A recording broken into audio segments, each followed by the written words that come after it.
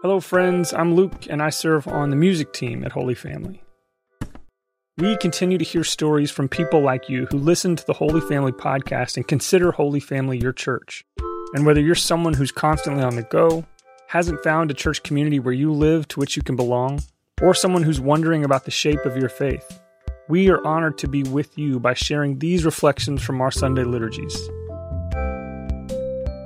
We rely on the generosity of our congregation, which includes you wherever you listen, to help our ministry achieve and maintain financial health. If this podcast has been a gift to you, would you consider making a contribution so that we can continue offering resources that welcome questions, curiosities, and doubts? You can make a gift by following the link in our show notes. That's at holyfamilyhtx.org.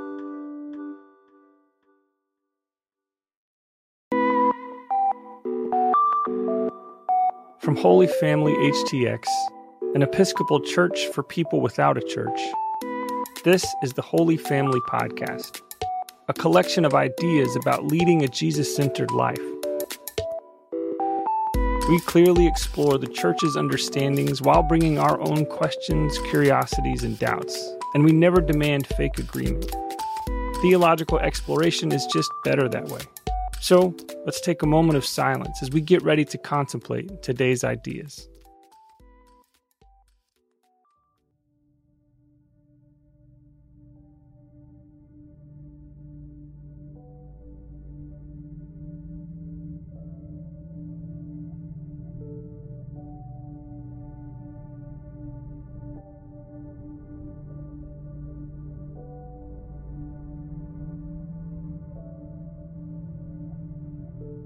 Today is called the Sunday of the Passion, Palm Sunday, which means that we hold two moments of Jesus Christ's life together, Palm Sunday and the Passion.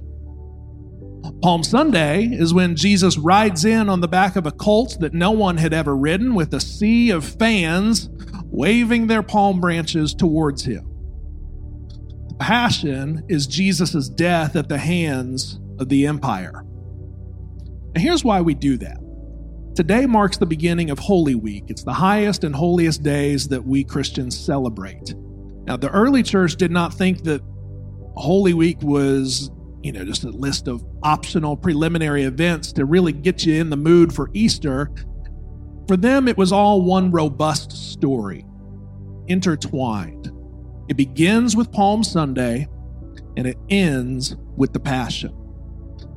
Now, like a good Tarantino film, Holy Week opens by playing around with time and immediately holding together the beginning with the end.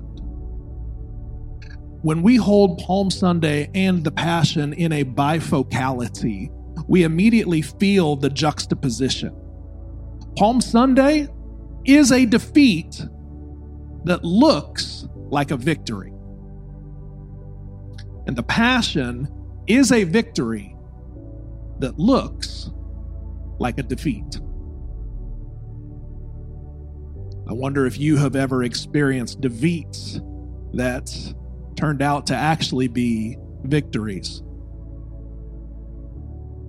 Or I wonder if you have ever experienced victories that turned out by the end to actually be defeats. If so, today is your day. Let's stay a moment with Palm Sunday, a defeat that appears to be victory. Now, in terms of the story of Jesus, his ratings are huge on Palm Sunday. Lots of people have bought all of Jesus' stock and they have gone all in, and he has never, frankly, been more popular. All of these people come out to see him and hail him. And had we been visiting Jerusalem that Sunday, we would look at the throngs of people cheering him on and think, wow, whoever that person is has really made it in their career. But the crowds did not just cheer him. They actually cut down palm branches and waved them at him. This is actually a callback or an allusion to the events that are remembered today in Hanukkah. 200 years before Palm Sunday, the Maccabees reclaimed Jerusalem and their temple. Their temple had been desecrated by Antiochus Epiphanes. And when I say desecrated, I mean it was really bad.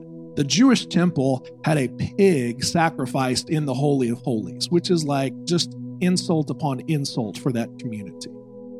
But once the Maccabees overcame their pagan foes, they came back into their city victorious, and everybody celebrated the victory by waving palm branches at them. The intertestamental text, 1 Maccabees chapter 13, describes this. It says, as they entered into the city with praise and palm branches, they did so because a great enemy had been crushed and removed from Israel. Well, fast forward 200 years, the Syrians are gone, but the Romans are now occupying Jerusalem with an emperor that fancied himself to be a god on earth. And many people were awaiting another leader to come and liberate them from their new oppressors, waiting for somebody to wave the palm branches at and saying, are you the guy? Are you the person? Are you the one? We're ready. You tell us when to dance. We'd love to do it again. But Jesus has been healing people and teaching people to live lives of abundance instead of scarcity, proclaiming that the kingdom or the rule or the reign of God was coming on earth as it is in heaven. And so when people wave their palm branches at him, it is a way to say, you can be our new leader and you can set us free. All of our hopes, all of our dreams, all of our ambitions are coming to a moment, and we're placing them on you. Surely Jesus will continue to be like all the other military leaders we've had and use the weapons of death to free us. And these palms always represent to me the dreams and the intentions that we have for God. What God ought to be doing for me in this world. And the passion is where our dreams get shattered. These palms tell us that the kingdom we want is not going to be the kingdom we get, or it's at least not going to come the way we think it's going to come. To people like you and me, Palm Sunday looks like a victory, but for Jesus, it was a crushing defeat. In fact, in Luke's telling of the story, Jesus is sobbing so much, the grammar of the Greek is such that like he can't even make a clear sentence out. He's just like sputtering out phrases. He's so beside himself. This is the upside-down theology of Holy Week, friends. Don't we all have hopes and dreams and desires and plans for what God ought to be doing in the world? Well, you all might be more religious than that, but I'm not. And so I've got plans and dreams. I mean, frankly, I know God loves me and I have a wonderful plan for God's life. Now, we always think that we can really get some things done in the world if God would simply let us instrumentalize and use God to push our agenda. Well, Jesus comes among us and we get excited and we think, ooh, good, finally God's going to play along to our game. Finally, my agenda can get pushed through. Jesus is the perfect instrument.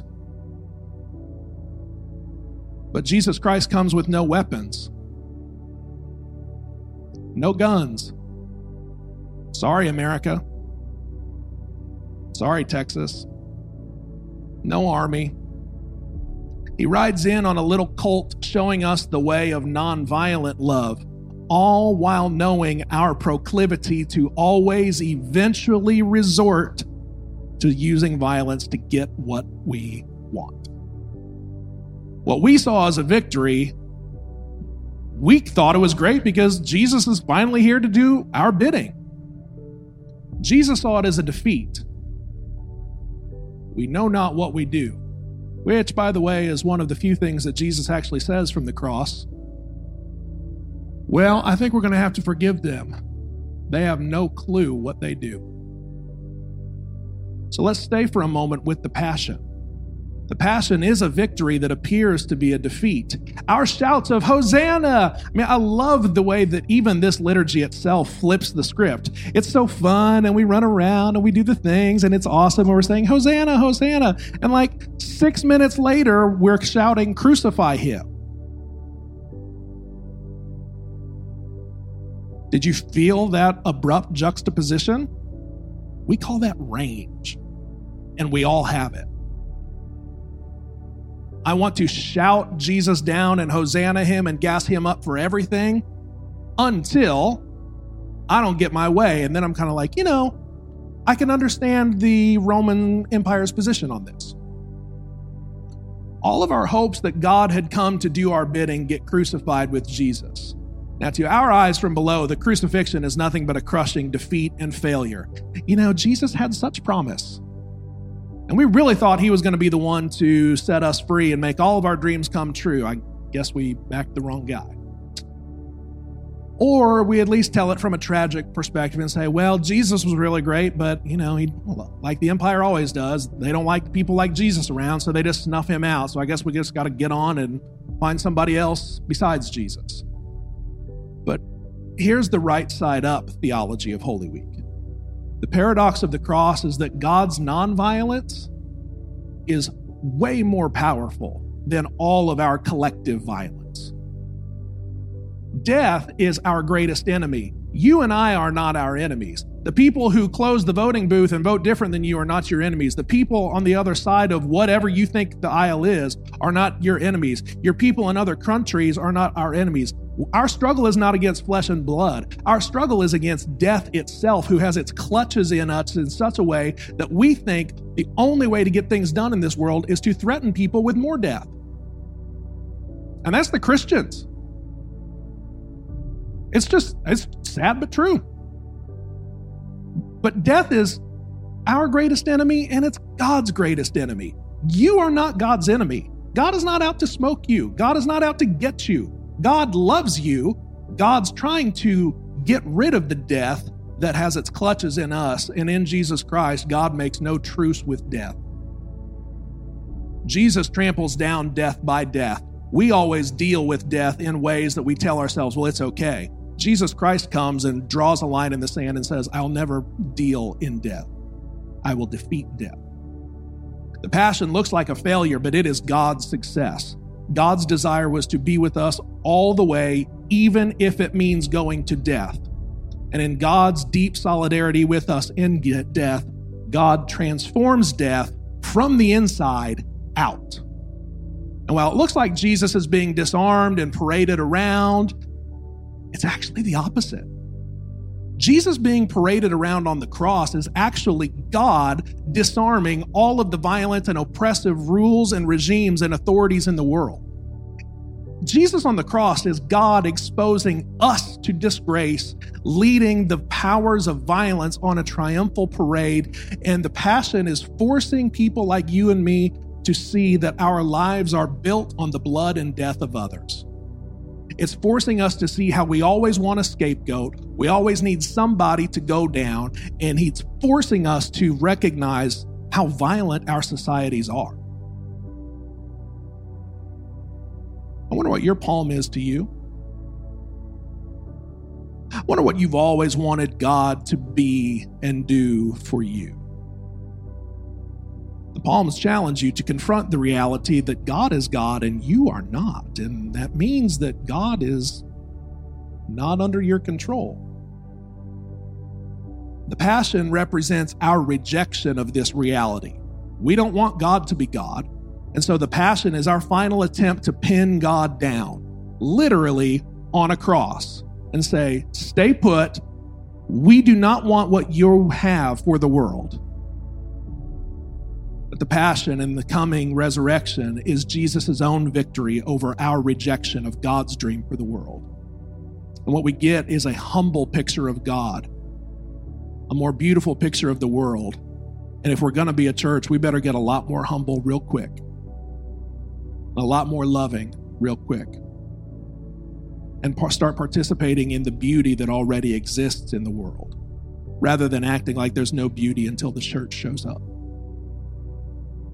So welcome to Holy Week, Holy Family. Keep your eye on Jesus. He's the only one who will help us know the difference between victories disguised as defeats and defeats disguised as victories.